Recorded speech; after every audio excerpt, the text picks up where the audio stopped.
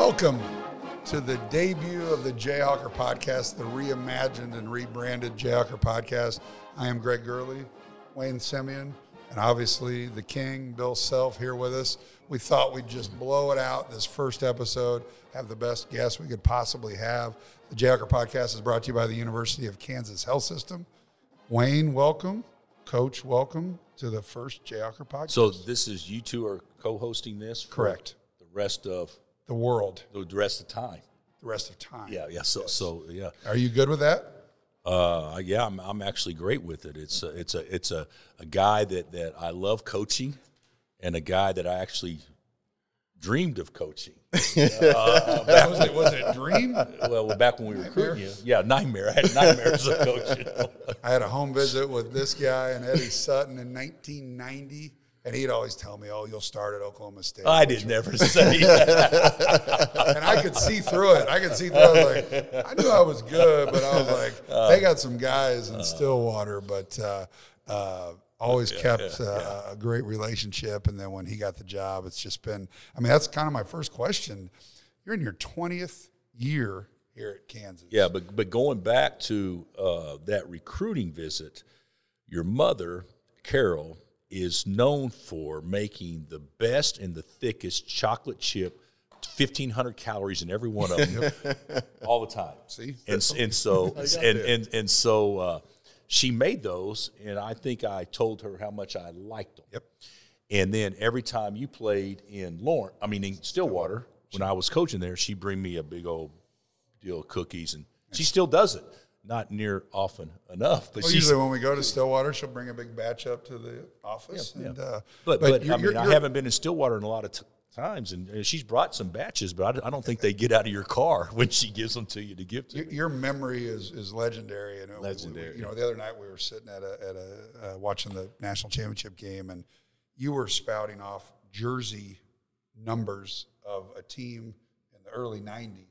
I go back to when you got the job here in 2003, and I don't remember this. It was Tulane, wasn't it? It was Tulane. Tulane, We were with the guy who played at Tulane, and he knew the starting five of the 93 Tulane team and their jersey numbers. It was actually kind of creepy. It was it was actually 92. I'm sorry. But it was a second-round game in 92 played in Atlanta, if I remember correctly. See, Bill does this a lot. It's a fun little trick now, but when he's remembering missed assignments in a film session or in practice, it's an absolute nightmare because you don't even remember. It happened 3 segments ago, 5 minutes ago, and he's retelling it exactly how it happened. You guys didn't work for him didn't work with him directly, but you both know well. But Larry Brown, I was always amazed by him in that he could see all 10 players in a snapshot every possession. I mean, it was like he was the film, and you could see the snapshot. So, okay, on this one, Ronnie, you didn't do this. On this one, hey, Calvin, you're standing 3 feet off of where you're supposed to be. Greg, you're supposed to duck in when the ball's in the air, not till after he catches it. Hey, Danny, what the heck are you doing? You need to step across your man to get open. And Cedric, we said we were going to start the offense to the right and then come back left, and you started it straight on. I mean, he saw everything all the time. And then, of course, if he saw the offense, he saw the defense. And that's the thing that amazed me about him. And I can't do that. But and the older I get, I can remember stuff. I can't remember names near as well. And I used to be decent at that, but I'm losing it now. I want you to reflect on your 20 years when you first got here. You famously say when you came in down Fieldhouse, you're like, hey, we need to. It's the greatest venue in the country, but it needs a bit of a once-over. Talk about Allen Fieldhouse. Talk about how many times Allen Fieldhouse, you're a great coach. You won an amazing amount of games, 301 victories in Allen Fieldhouse and only 16 losses. It's crazy. But talk about even last night, how the building has evolved in your 20 years.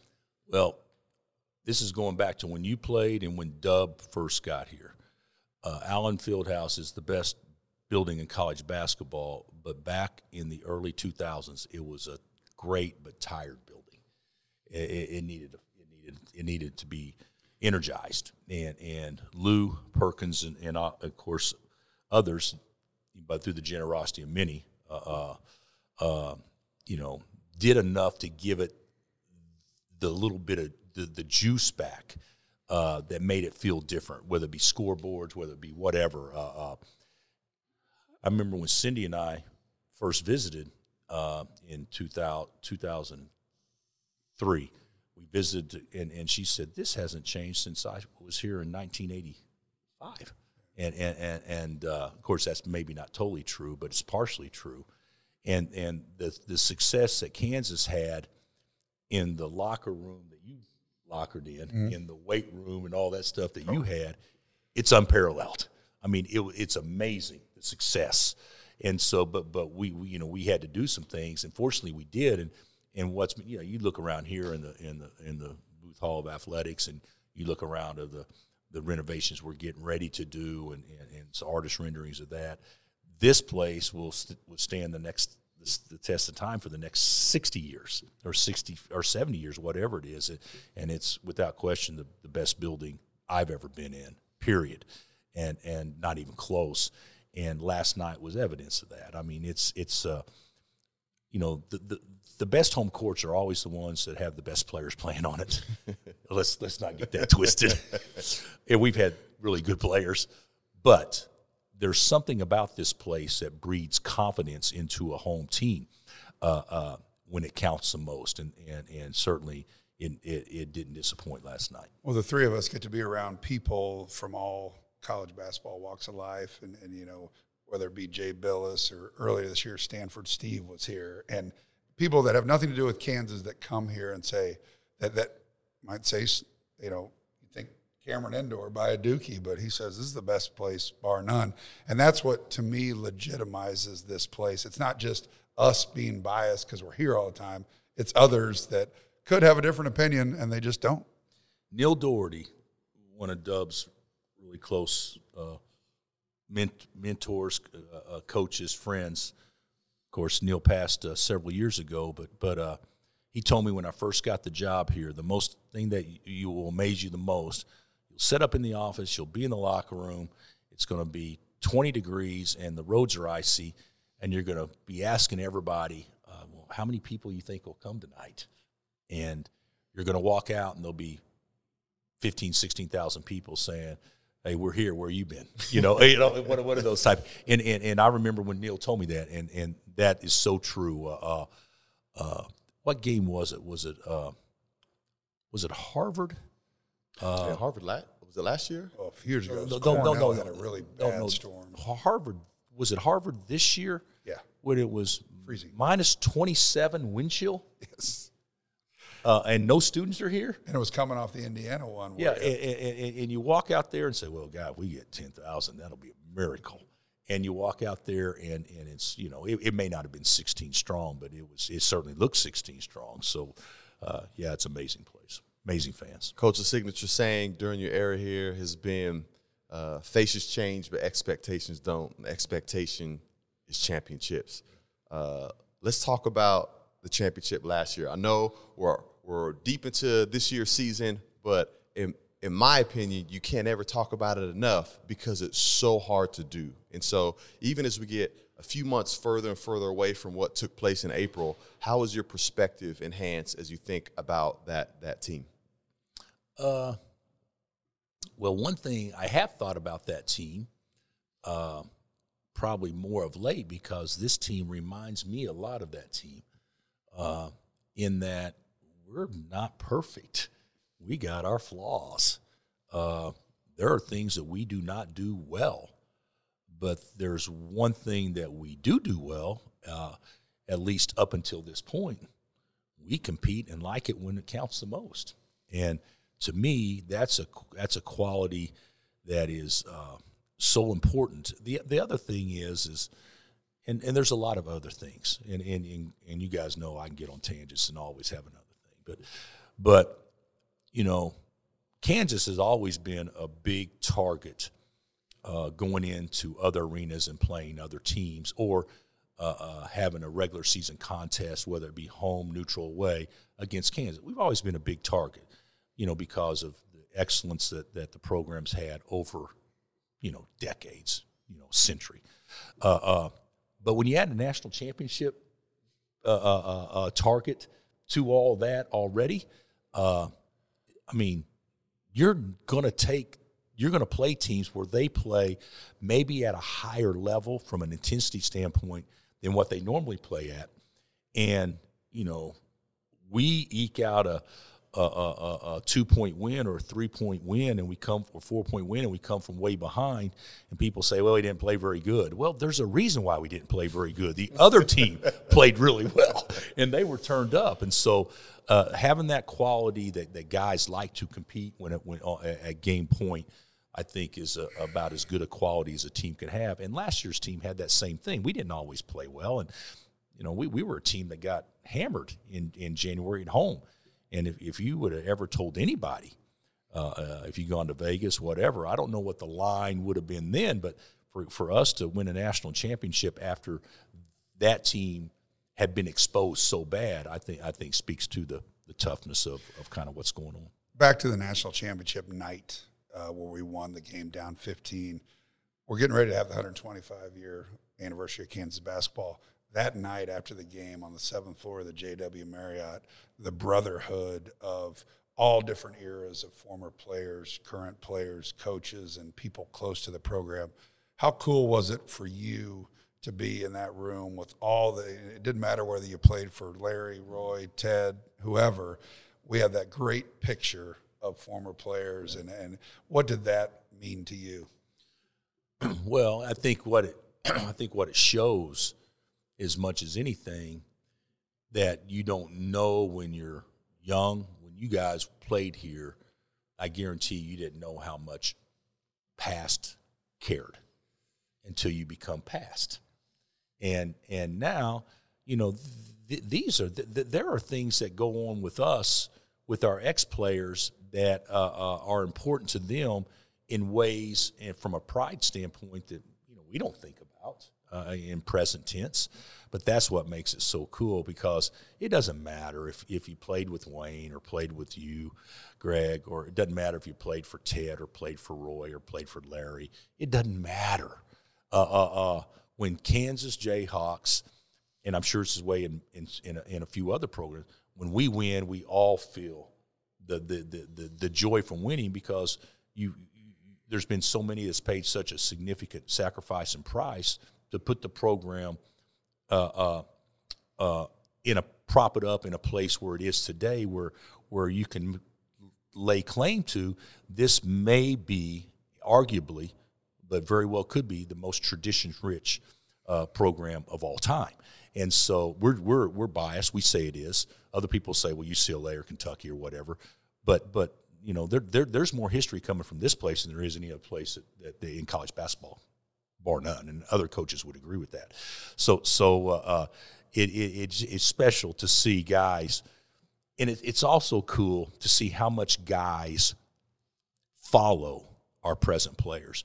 When I used to go to the NBA, and Dub knows this, you know, being in the league, you visited the league, but Dub knows this. Hey, there's pride in that locker room for your alma mater. Oh yeah, I mean pride. And the other thing that's amazing to me, you go visit with NBA coaches, it's amazing how much they enjoy watching your team play.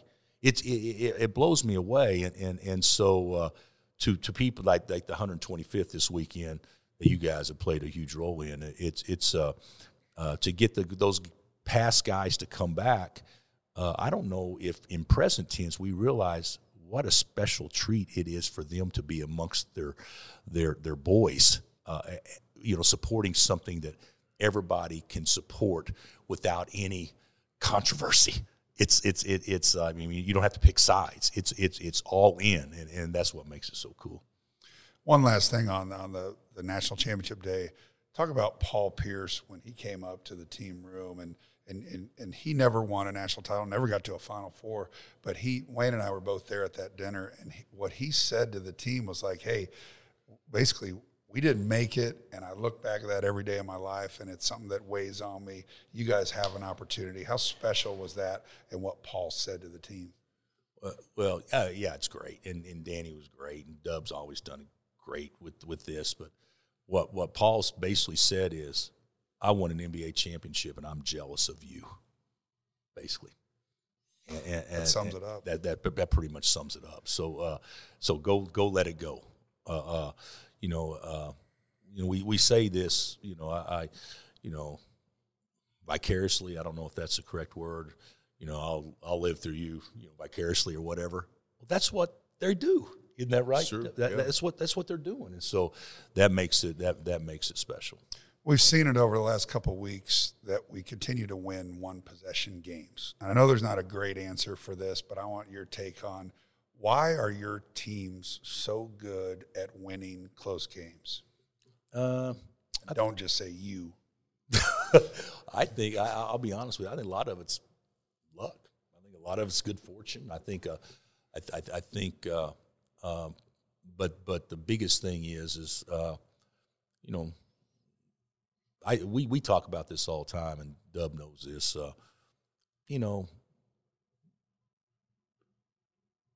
Really, you can kind of separate good from great or good from average. Good from average, just by what you do when the pressure's on the most. And our guys like the pressure. We have for years. We did when Dub played. Now, that doesn't mean you're always going to win, and other teams like it too. But I've always thought you could really judge the value of a team the last 5 minutes of a basketball game because everything is so magnified. If you make a mistake, you may not be able to recover.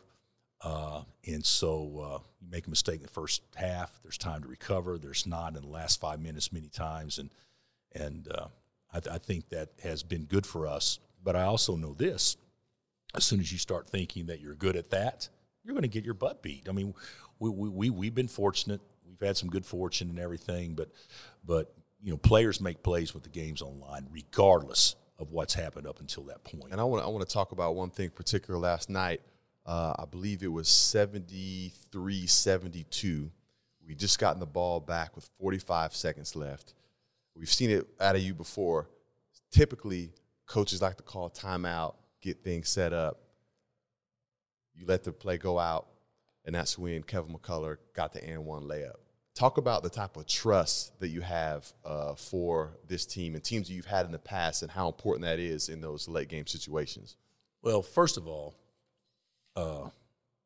we only had one timeout left, so if I called it then, I knew we would need one later on. So that was one reason why we wouldn't. But we didn't. But the biggest thing is against good defensive teams, open floor situations are far better chances to score than calling timeout and playing 5 against 5. And we said that all along against Oklahoma. 5 against 5 is hard to score. Against Iowa State, it'll be a monster score. So we got to create some opportunities where we have, a 4-on-3 or a 2-on-2 or a 1-on-1 or whatever, where the court's more open or whatnot. And Kevin, give Kevin credit, man. He didn't have his best game last night, and but gosh dang, at game point, he did.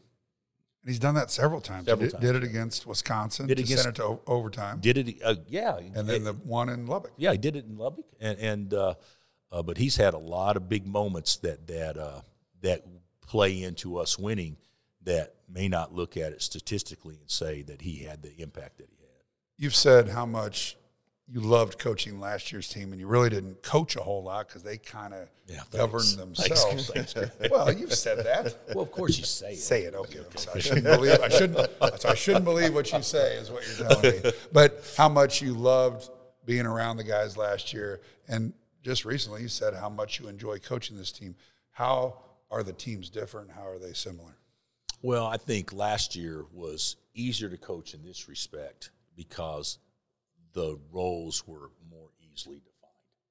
There was more separation that, hey, these 7 or 8 are going to play, and these guys are going to not play unless something happens to the 7 or 8. Bottom line. This year, it's, gosh dang, it's 10 or 11. Yeah, and we've had we had some individuals haven't had the opportunity, and we haven't given the chance. I haven't given the chance to play.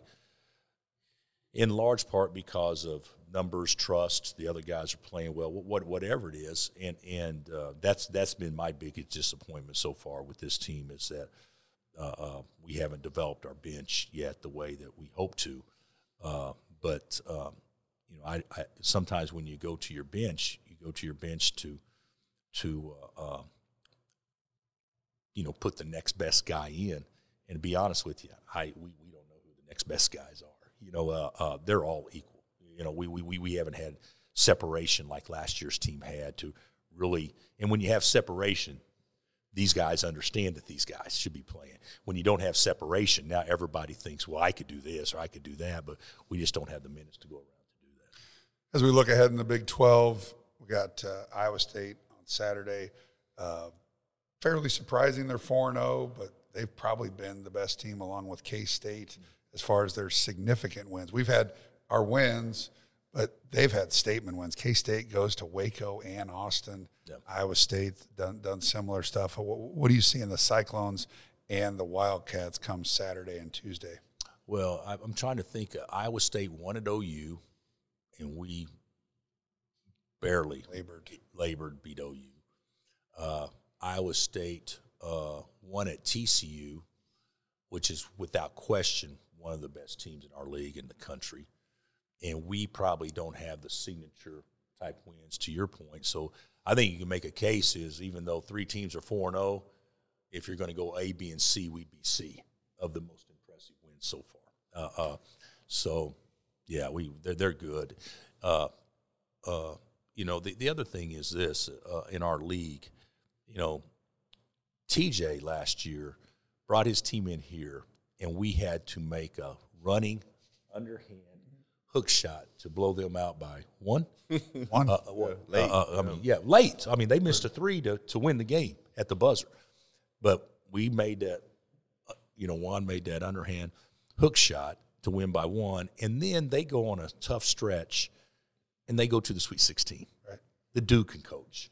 And they're as well coached defensively as anybody. I mean, they are terrific. And he's in his second year there. And he's been a head coach for probably 6 years. And he took over a team that won 2 games the year before. Yeah. Yes, 0 in the league. Right. And then you got a guy in Manhattan that is his first year as the head coach. Of course, we all knew he was talented as an assistant, but his first year as a head coach, and he and TJ may be 1 and 2 on the leading candidates for National Coach of the Year, and they're newbies.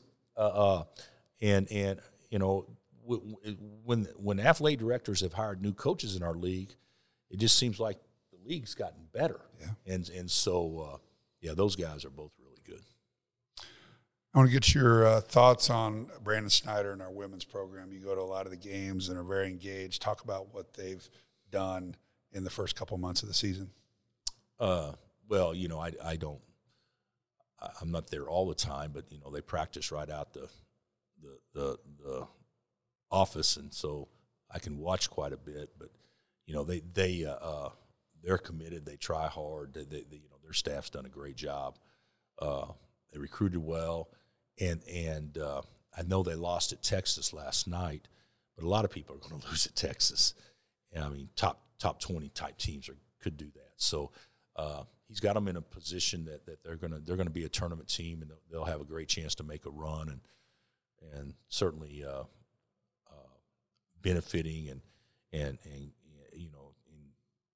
basically benefiting from last year's run themselves in the NCAA tournament to a point where now their expectations have changed, and they're a team. I mean, they're a second weekend team, and they know that, and that's what makes it cool. So.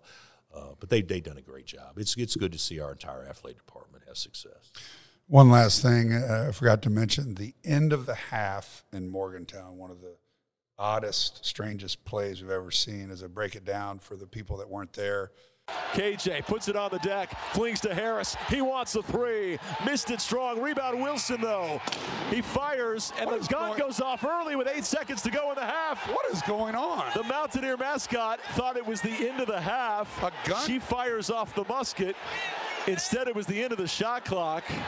Right in the middle of Jay Will shooting a three, the gun went off. You and I talked post-game. Have you ever been in a situation where a gun went off mid-flight on a jump shot attempt? No. I maybe Pistol Pete shoots a gun every now and then. I said I hadn't heard that, but that musket was loud. And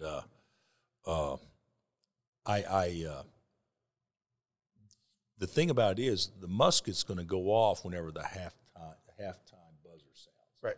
And they had the premature shot clock buzzer after it hit the rim. But still, even after that, there was 6 or 7 seconds. Why did Jalen shoot it? I mean, but he won. You know, he got one. He's a volume shooter. He got one off, but the best thing about it, you know, their home court played to our advantage because everybody stopped playing, and KJ just gets the ball and gets fouled and makes 2 free throws, and we needed that because they cut it to 5, and so that was a strange play. Well, I know you've been bugging me for months about when are we going to do this podcast. I want to come on. And so we're very grateful that you really pushed this happening. I think the Jay Acker podcast is going to be a great thing for our entire athletic department. I know you'll become a subscriber because you're going to want to listen to me and Wayne more. Would you say that's accurate? You couldn't be more on point. If you want some more of the brownies that your mom made, you can cookies. Some cookies. And Margaret, Margaret really hasn't done any bakery goods for us. I forgot to bring the black eyed peas on New Year's, man. We talked about it. Well, we got the black eyed peas. Did she just do them with like straight or? Now we do it with some rice and bacon, some fried fish that Wayne Sr. goes out. That you've caught. Nah, Wayne. That's Wayne Sr. Yeah. Oh, Wayne Sr. Yeah. Well, great stuff. Appreciate your time. Hall of Famer Bill Self joining us here on the Jay Acker podcast, brought to you by the University of Kansas Health System. I had this patient. His cancer treatment had him in the hospital for a while. One day, he was telling me about his grandson and how a big night was coming up for him. So we arranged to make it a big night for my patient too. I sometimes wonder if I'm doing all I can. Then I help make a moment like this possible, and I know I am. We are back here on the Jay Acker podcast, brought to you by the Kansas Health System. Thanks to Coach Self for joining us on our initial debut podcast, and we're so fortunate to have a guy like that come in and just be honest with us. And he's just a regular guy. Yeah, and he doesn't have to be. I mean, he's one of the all-time greats, not only at the University of Kansas in terms of basketball coaches, but one of the best in the biz, and he's just down-to-earth, authentic, making himself available. So it's great to have him on. You and I have never really been anywhere else, and so we haven't really dealt with other coaches. But like you just said, we're biased, Kansas guys, but again, he's so honest and cares about this type of stuff and promoting the brand. And again, we're just so fortunate to have him. Oh, we've been around enough coaches to know that not all of them like to deal with media or to open themselves up to, different perspectives and fan views. But he's really a man of the people, which is one of the things that I really appreciate about him. He's a chameleon. But all right, let's talk conference. Big 12 conference. Here we are, first week of January. We've had 4 games thus far. Road teams have been great up until last night. The road record for Big 12 teams was 10-5. Iowa State, Kansas State, and Kansas, the lone unbeatens. And if you looked at the prognosticators early, they wouldn't have been surprised at Kansas. But how surprising is Kansas State and Iowa State? Yeah, I think it's really surprising, not only that Kansas State and Iowa State, the clip that they're playing at, but also you think about the teams that started out highly touted in the beginning of the season, Baylor and a TCU and a Texas, all laboring early in the conference. And so I don't think anybody forecasted that. And, one thing that you think about when it comes to the Big 12 historically is how important it is to take care of home and to win at home, and to see this early in the season where teams are letting home games slide away from them is something that wasn't forecasted. Well, the key to Kansas' success over the years is win the games you're supposed to win. And when we're at Kansas, we're supposed to win the games at home. And then you're supposed to win the games that you're heavily favored on the road, and that was West Virginia and Lubbock. Last week, we go to two places that have been very difficult for us. Even though we have good records, we have a great record against Texas Tech, not as good against West Virginia. They kind of muck you up and just kind of get you into playing their type of game, and we were able to power through adversity, and it always happens on the road. And then the Texas Tech game was a one-possession game, down by one or up by one. They have the ball. I know a lot of Texas Tech fans didn't like the final possession, but, hey, we didn't like it either when KJ got hit mid-flight. And luckily, he's an unbelievably athletic monster that just went up, got hit midair, has the strength and athleticism to not flip off the rim and, hurt himself. That gets us to 2-0. We finish it off in West Virginia, go 3-0. Then last night, crazy game. Just no flow, no rhythm. 5 minutes and 18 seconds ago, we're down by 10. And there's nothing that tells you we're going to come back and win it, except 5 minutes. We go on an 18-4 run and win by 4. Well, thinking about these last two games, very rarely do you see a team go into Morgantown and be in the driver's seat the entire game. Right. And then very rarely do you come back to the field house and see a Kansas team down 10 with 5 minutes left. And so finding a way to win those is something that's always important. But just to your point about how this conference season looks really different, really entertaining, really compelling, but just looks different than what we've seen. But, of course, we've got a long way to go. And this isn't a dig on Bruce Weber, but you look at the total reversal in Manhattan of what Jerome Tang has done with the transfer portal, the guys he brought in, the guys he kept, coaching them up, whatever you want to call it. They go on the road. We're excited that we go on the road and win in Lubbock and Morgantown. They went to Austin and Waco last week and won both games. They're our opponent next Tuesday at Bramlage. No matter where they're at record-wise, it's always a huge deal. But next Tuesday, and I don't want to get ahead of Iowa State because we're going to talk about that here in a second, but next Tuesday at Bramlage is the kind of game that this conference loves. This is going to be national TV, obviously. The crowd will be hyped. There's going to be signs and chants. We know it. You know it.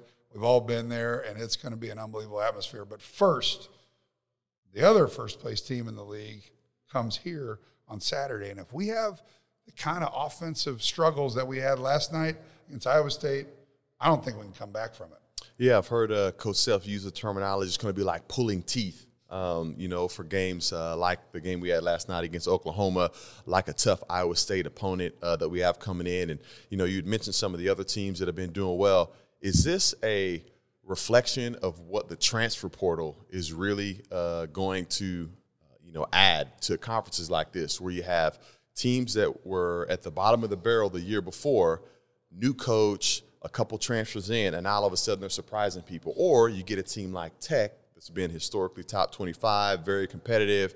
You get a few pieces slide away from them, and now they're struggling, man. Is this something that you really have to give consideration to with the new era of the transfer portal? And it works both ways, both positive and negative. Texas Tech has kind of lived off the transfer portal the last 5 years, before it became a no penalty to go. They had a lot of transfers. So did Iowa State. But they kind of caught the bad end because they lost Kevin McCullough and a few others. They got a few in there, but those pieces don't always fit together. And that might be something that's going on down there. But at K-State, it's basically a brand-new team. And they've got athletes. They got guys that they haven't had in the past. They're playing at a different pace. They scored 116 points in a game. And this is not the K-State podcast, so I want to get off of that. But what they have done is really impressive. But we're going to find out. We're going to find out where we are at. We're going to find out where they're at. But, again, first things first, Iowa State, last year, they were picked near the bottom. They go, I think they were 12-0 in non-con. They make it to the Sweet 16 in a year that they were picked 9th or 10th in the league. And they're doing it once again. TJ Otzelberger has done a fantastic job there in utilizing the transfer portal. Then as you watch their games, they talk about the classes they already have signed for next year and the year after, and they're not going away anytime soon. Well, you talk about the way they utilize the transfer portal. You would think that at the beginning of the year this year, the transfer portal hurt them because they lost Tyrese Hunter Big 12 Freshman of the Year, their best player from last year, a guy that was one of the few guys in the league that when I saw us match up against him, he concerned me. And he was a guy we really wanted here. Oh, yeah. It was between us and Texas. I think at the end might have been a third, but that was a guy that I know our staff was, because we had the great success with Remy, and that was the piece, even though with our team, it's kind of like we always don't look at what we've got, which is DeJuan and KJ. And they've been our most consistent guys all year. Our fan base, everybody's trying to say, okay, let's get Tyrese Hunter. Okay, we didn't get him, and we're fine. Hey, let's get a big guy. KJ's 6'7", and, I mean, we have to talk about him. I mean, what he's done this year, consistency-wise, has been unbelievable. KJ, DeJuan's probably our most valuable player. Some argue Jalen, but where would you put KJ in that mix? I don't know where I'd put him in the rankings, but I certainly know this. He's helped us win games, and he's only getting better. I don't think he's reached the ceiling quite yet because he's getting more comfortable, more confident in his role. You know, earlier on in the year where that 5 position was talked about being by committee, maybe there wasn't as much wiggle room or leeway for mistakes for those guys as, you know, you were wanting to see what Ernest was going to do or what Zuby's going to do. Clearly, KJ has established himself as a key big for this program. And, you know, I really appreciate how, you know, early on they got a lot of scrutiny for his size and, you know, or lack thereof. But to be able to see the passion and the energy and the confidence and the ferocity that he plays with really makes up for a lot of what people seem to see as a deficit as it pertains to his position, because he's not the typical 6'10" big. Might be an unfair comparison, but it's the best I can come up with. Richard Scott, come on, baby. There you go. Dickie Scott, oh, yeah. Dick Scott, yeah. A teammate of mine when you were growing up. I'm a fan. I'm a fan of him, up and you watched Richard Scott, and he was 3 inches shorter than KJ and would post up 7-footers. Now, KJ is probably a more athletic, stronger Richard Scott, which is crazy because back then Richard looked like a linebacker, cartoon superhero. I mean, he was just had that body and he had toughness about him. But I'm glad you said that because that's where I was going. It's unfortunate. We'll get into the 125th year anniversary later, but you and I were talking yesterday, and we really wished that Richard would come back because he hadn't been back, I don't know, probably in 25 years, and a fan favorite back in the 90s. And I think obviously the younger generation doesn't know that the impact that Richard had on our program, but KJ and Richard, very similar players. Yeah, no doubt. And I think Richard is one of those guys that you could probably transpose him here into this generation, and he'd fit just fine.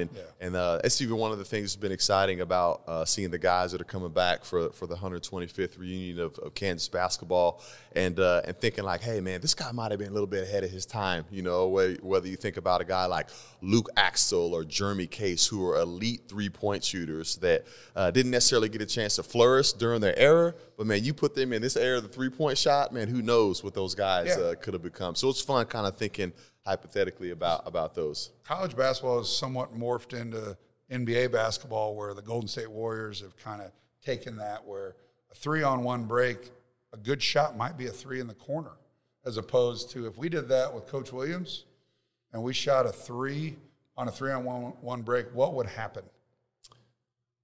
Once you imitate Roy Williams and what he would say. Hey, would that be a good time for the historic jacket throw, which we don't see anymore now because it's all quarter zip nation, right? He'd take his glasses off and do one of these and just like, But the jacket throw was good. I miss jacket throws, man. I don't miss suits across the board, whether it's in college athletics or anything, certainly in this scenario right now, but I do miss the jacket throw. Coach Self let a few jackets fly back in the day as well. But again, like you said with Jeremy Case, Luke Axtell, anybody, 3s are better than 2s. I know it sounds crazy, but it's worth more than a 2. And when you really, the analytics guys pull it out, you need to shoot more 3s. It's a great equalizer in our game. And Jeremy Case, Luke Axtell, I mean, Jeff Boschee was kind of not the first one to really just be there's a lot of dead-eye shooters, but playing now, it would be interesting to see those guys in this system because, again, a 3 in transition isn't a bad shot anymore. It truly was. We would run the next day at practice if that were to happen in a game and you missed it. Yeah, especially not now with a guy like Grady Dick, who every time the ball leaves his hands, you're surprised if it doesn't go in. And let's talk about that.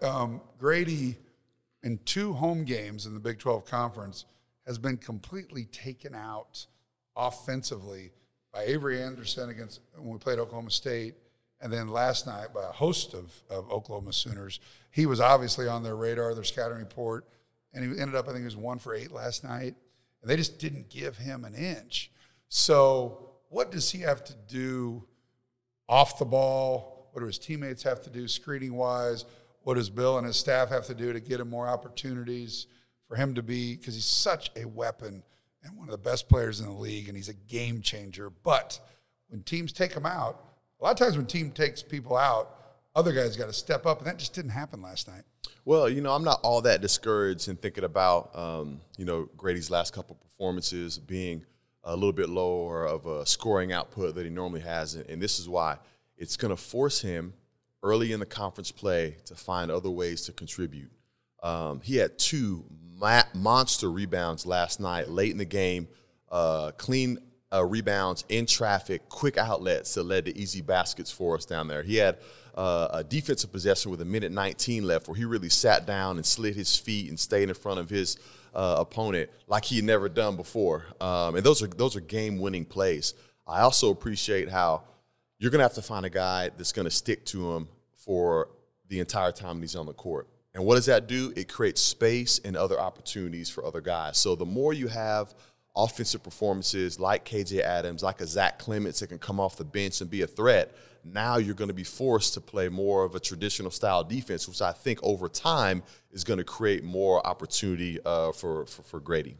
In my post-game interview with Bill last night, I talked about why Zach is the first guy off the bench, and he goes, I don't really know.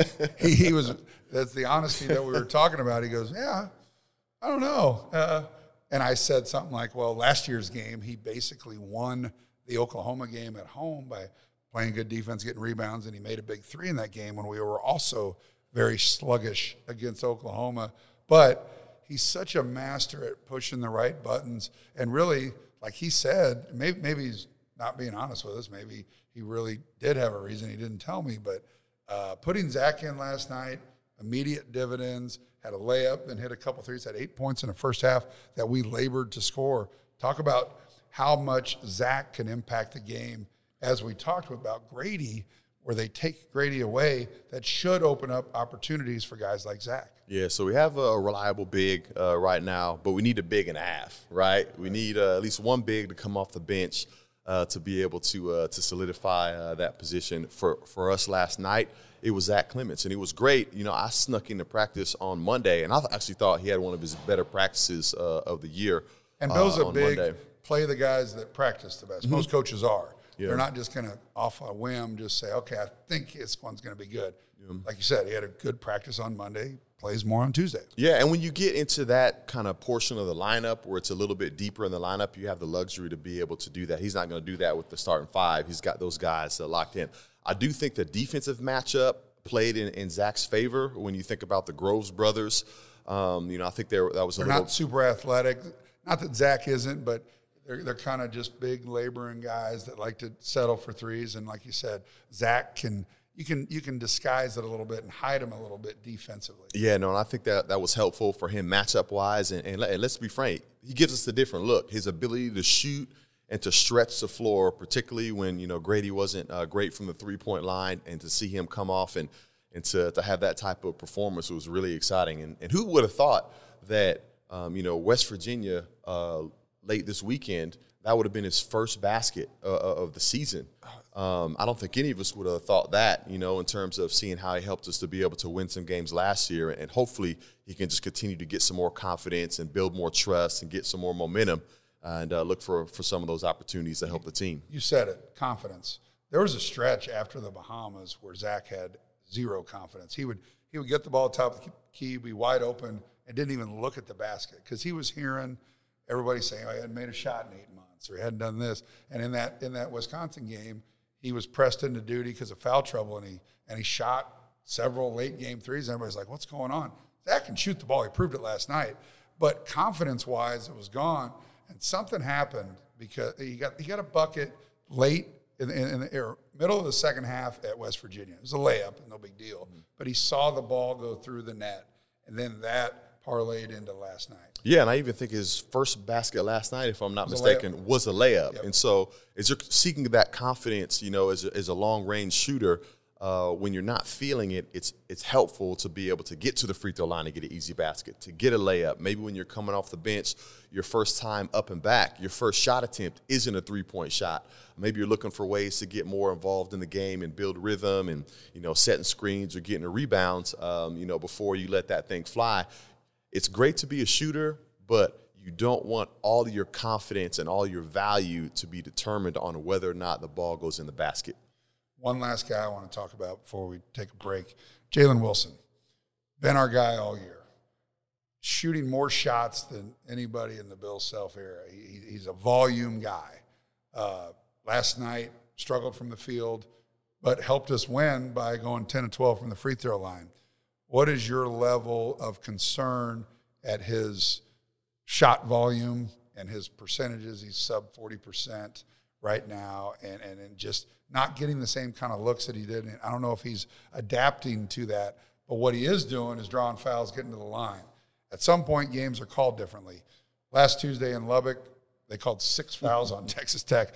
Last night, they called 6 fouls from the 12:30 mark to the 11-minute mark. I mean, last night was choppier, and it just shows the way games are officiated. And I'm not saying they did a bad job. It's just one group of officials in Lubbock decided to let them play, be physical.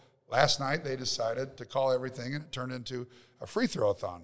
Luckily for us, we shot a pretty good percentage from the free throw line, or we don't win the game. But on to Jalen, preseason All-American. He's the guy. He wasn't the guy last year, but he's the guy now. You were the guy.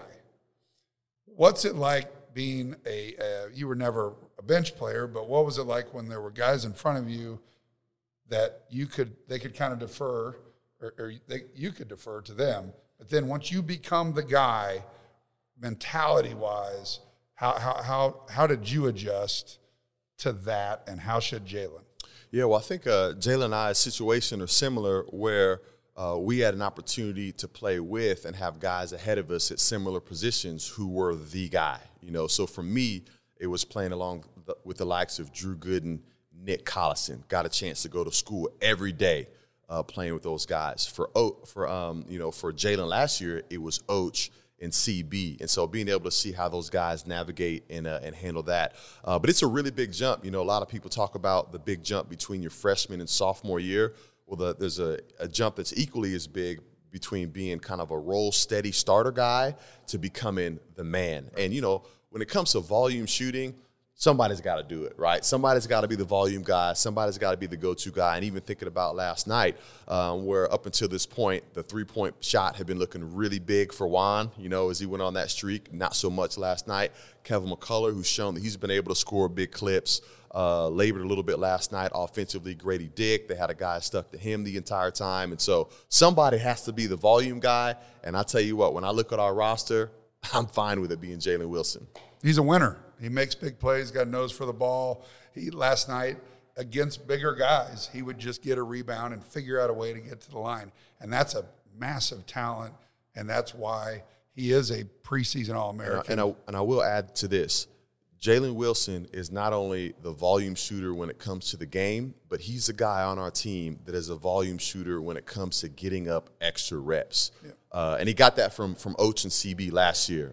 This guy is a gym rat. Even now where there's no class, it's winter break, you got one practice a day, it's usually in the afternoon. He's the type of guy that is in the gym mid-morning with Brady Morningstar, with Joe Dooley, getting up extra shots. Even before shoot-around, I saw him working on the very shot that he hit to cut the lead we were down 10, to cut it with 5 right there on the Jayhawks. He was practicing that exact same shot before shoot-around. And so you have the luxury of being the volume guy, not just because you're an upperclassman or you're the highest point total scorer, but it's because he works at it. Right. Hey, when we come back, we're going to talk about the 125th anniversary of Kansas basketball, who's all coming, coaches, festivities. You're listening to the Jayhawker Podcast, brought to you by the University of Kansas Health System. It was late, and one of my patients was having trouble sleeping. He was feeling uneasy, he told me. I asked him, "Is there anything I can do to help?" I'm pretty sure he's the only patient ever to ask me to dance at 2 a.m. But sometimes, being the best nurse I can be is just being the best person I can be. Welcome back to the Jay Hawker Podcast. I am Greg Gurley, along with Wayne Simeon, here on the first of our many podcasts to come, brought to you by the University of Kansas Health System. Before we get to the 125th anniversary of Kansas men's basketball, let's talk a little bit about the women. And, man, have they had a go. They've been so good.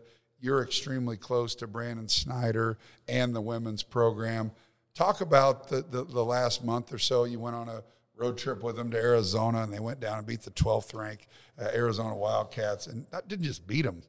I mean, that's when they really put themselves on the map because they were undefeated. They were really playing well, and this was the test. They passed it with flying colors, stumbled a bit as of late, but overall, talk about the women's team and where they're at. Yeah, it's been an exciting time. It's all around Kansas athletics, of course, coming off the huge bowl excitement with our football program, and you and I were there in Memphis cheering on the Jayhawks with an probably the best bowl game we've seen so far. Man, it was an incredible game, and excited about where that program's headed and the big steps that they're taking. But, of course, another program that's taking some huge steps is our women's basketball program, coming off a historic season last year and a tournament run, and obviously Coach Brandon Snyder being Big 12 Coach of the Year, and having all that crew return back, and we expected them to be able to have the type of momentum and season they're having thus far. Hit a little bit of a two-game skid, but it's interesting. The two games they just recently, lost to. You think about Baylor, who's been a perennial conference power. You think about Texas. Historically, when you've looked at those two games on the schedule for the women, you're thinking, man, they're going to have to play perfect in order to be able to even be in that game, let alone win it. Well, I think now with the roster, with the competitiveness, with the dominance that we're seeing from Tiana Jackson, they go in expecting to win those games. Now, unfortunately, they're not playing their best basketball right now, but this is where, the reigning Coach of the Year gets a chance to dial it in. And very much like on the men's side, no one's really going in expecting to run the table in the conference, and the women's side is just as competitive as the men's side. And so they're going to be able to make some adjustments here and get back on track. But they're certainly making some noise and have the respect that they deserve in the conference and also nationally. Backtrack a little bit to the Liberty Bowl. Like you said, you and I were both there, and it was one of those games where it was just like, all right, this is it. 2 minutes and 45 seconds, and then they make that incredible finish to the game, go to overtime, and just couldn't eke it out. And you hate to say that we're okay with it because we're not losing, but that type of fight was what they did all year. They were in basically every game this year. There's one that probably got away from them, but Lance Leipold and his staff, who are now signed up for a long, long time, we're solidified. You and I have been around a long time. We've seen all the different coaches come in and out, but we're on stable, steady ground, and got a ton of guys coming back, and one of the most dynamic quarterbacks in the country in Jalen Daniels.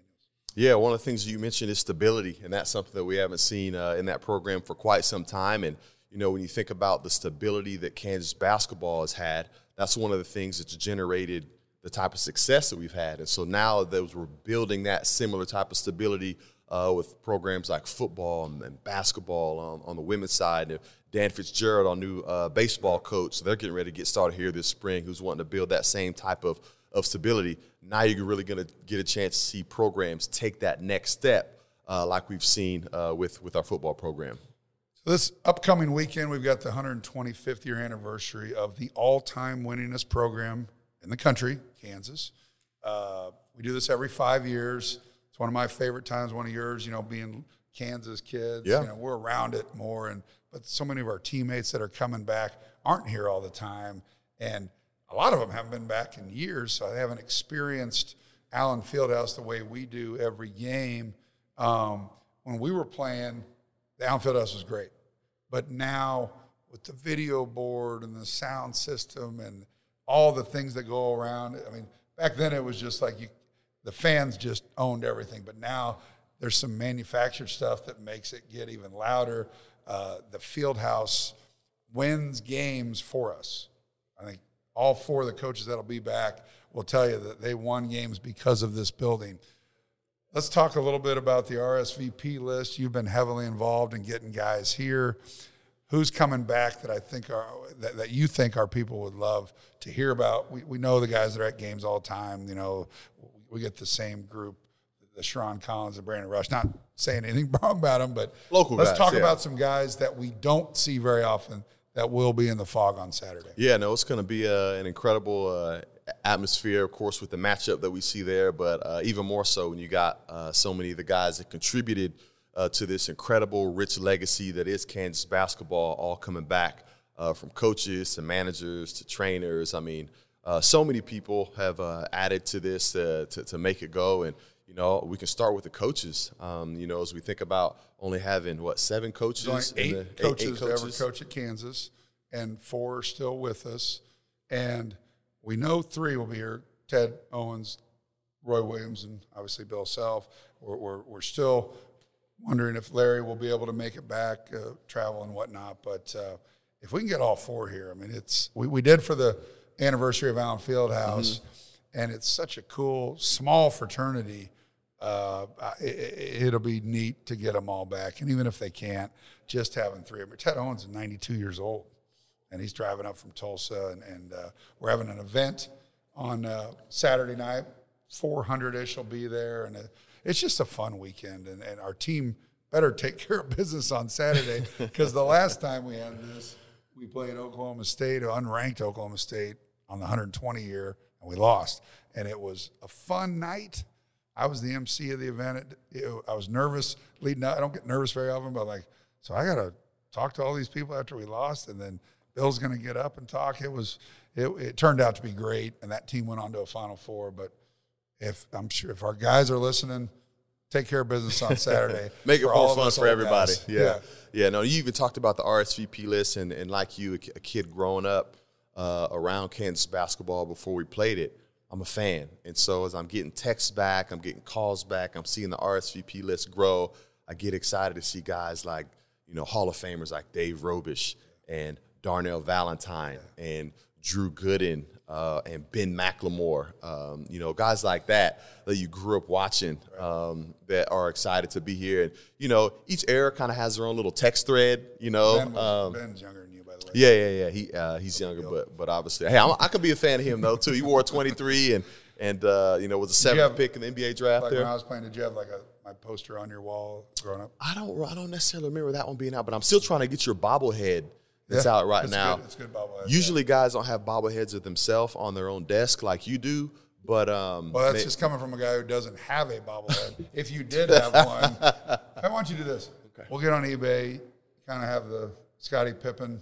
We'll get you a Scottie Pippen one, and just we'll paint a Kansas jersey on it. I don't know if that's quite going to suffice, but this is a good story. We go to Paul Pierce's Hall of Fame induction, and we're at the Mohegan Sun, and Wayne and I are walking around. Of course, obviously nobody knows me, but people are thought he was Scottie Pippen. You guys see the resemblance? You see it in the nose, the little fro. And then he's like, "Hey, I'm Wayne Simeon. I played for the Heat." And they're like, "Oh, okay, yeah, good to see you, Wayne." And there was, you don't really see him. He wasn't embarrassed, but if you know me, whenever I get a little bit of a wound, I just kind of dig. Yeah, he likes to use that. I like to introduce him to people as Scottie Pippen or Danny. I'll allow it with him, but if I see anyone in the streets calling me Scott, no, I'm just kidding. It's not that big. No, but it's gonna be a great weekend. First and foremost, it's a massive test and Big 12 important game. You're 4-0, they're 4-0. Kind of looks like that's going to be our competition, right? Even though we're only 20% through the season, but right now it is. And our next 2 games are against each of those 4-0 teams, and we've got to either make a statement or we really find out who we are. And so that's what has to happen. But back to the 125 year, you mentioned some names, and then names that even if you mentioned, people wouldn't know, but they were managers when we played or they were trainers when we played. And people don't understand how much our managers and trainers do And they become some of our best friends. One of my great friends to this day is a guy named Dave Van Daff and Michael Sykes. They were managers when I played. I still talk to them this day. You have the same stories with guys like that. So it's not just players, it's the entire family, and it's going to be a great weekend. Yeah. So as we look even deeper into the conference, your initial Texas talk, how much will Texas be affected by this coaching change? I mean, because they're one of the most talented teams in the league, and this bomb hit them. What do? Yeah, it is tough. There's no easy solution, for who they are and how they're going to make the adjustment to that. Losing a leader like that, it's helpful to have a key guy, at the helm in Tyrese Hunter, a point guard that's got experience in the league, that's a winner, that's competitive, that you think you're going to need to lean on him a little bit more. But I don't think anything can help prepare, a team like this to lose, a type of head coach that Chris Beard is in the middle of the season. And so we'll see how they react. Because, they're easily one of the most talented teams in this league, and that never anything you expect. And, Baylor in the similar boat, just record-wise, 0-3 for Baylor starting the league. They were picked to win the league. We talked about the transfer portal and how that affected everybody, but it affected them where guys left and guys went to the NBA. But what do you make of Baylor right now? I think it's still early. They've got a national championship coach, leading the way for them as well. And, they've got great players that are competitive, that aren't going to lay down and know that there's still a lot of season left to play. And so, just like you see the ebb and flow of runs during games, there's ebb and flows of win streaks and loss streaks. And so, these teams, still got to keep a pulse on them, still got to keep an eye on them because, as quickly things got out to the gate in the beginning of the conference season, things can easily, the winds can shift and change just as much for anybody in this conference. Well, that's going to do it for our first podcast, the Jayhawker Podcast, brought to you by the University of Kansas Health System. I am Greg Gurley. This is Wayne Simeon. Tune in to wherever you get your podcasts, Apple, Spotify, YouTube. It's going to be out on all channels. But every week, Wayne and I are going to dissect and break down everything Kansas basketball, women's basketball, anything Kansas athletics. So tune in to the Jayhawker Podcast on a weekly basis. We're looking forward to it. Thanks, buddy. Yeah, see you guys back next week. Rock Chalk.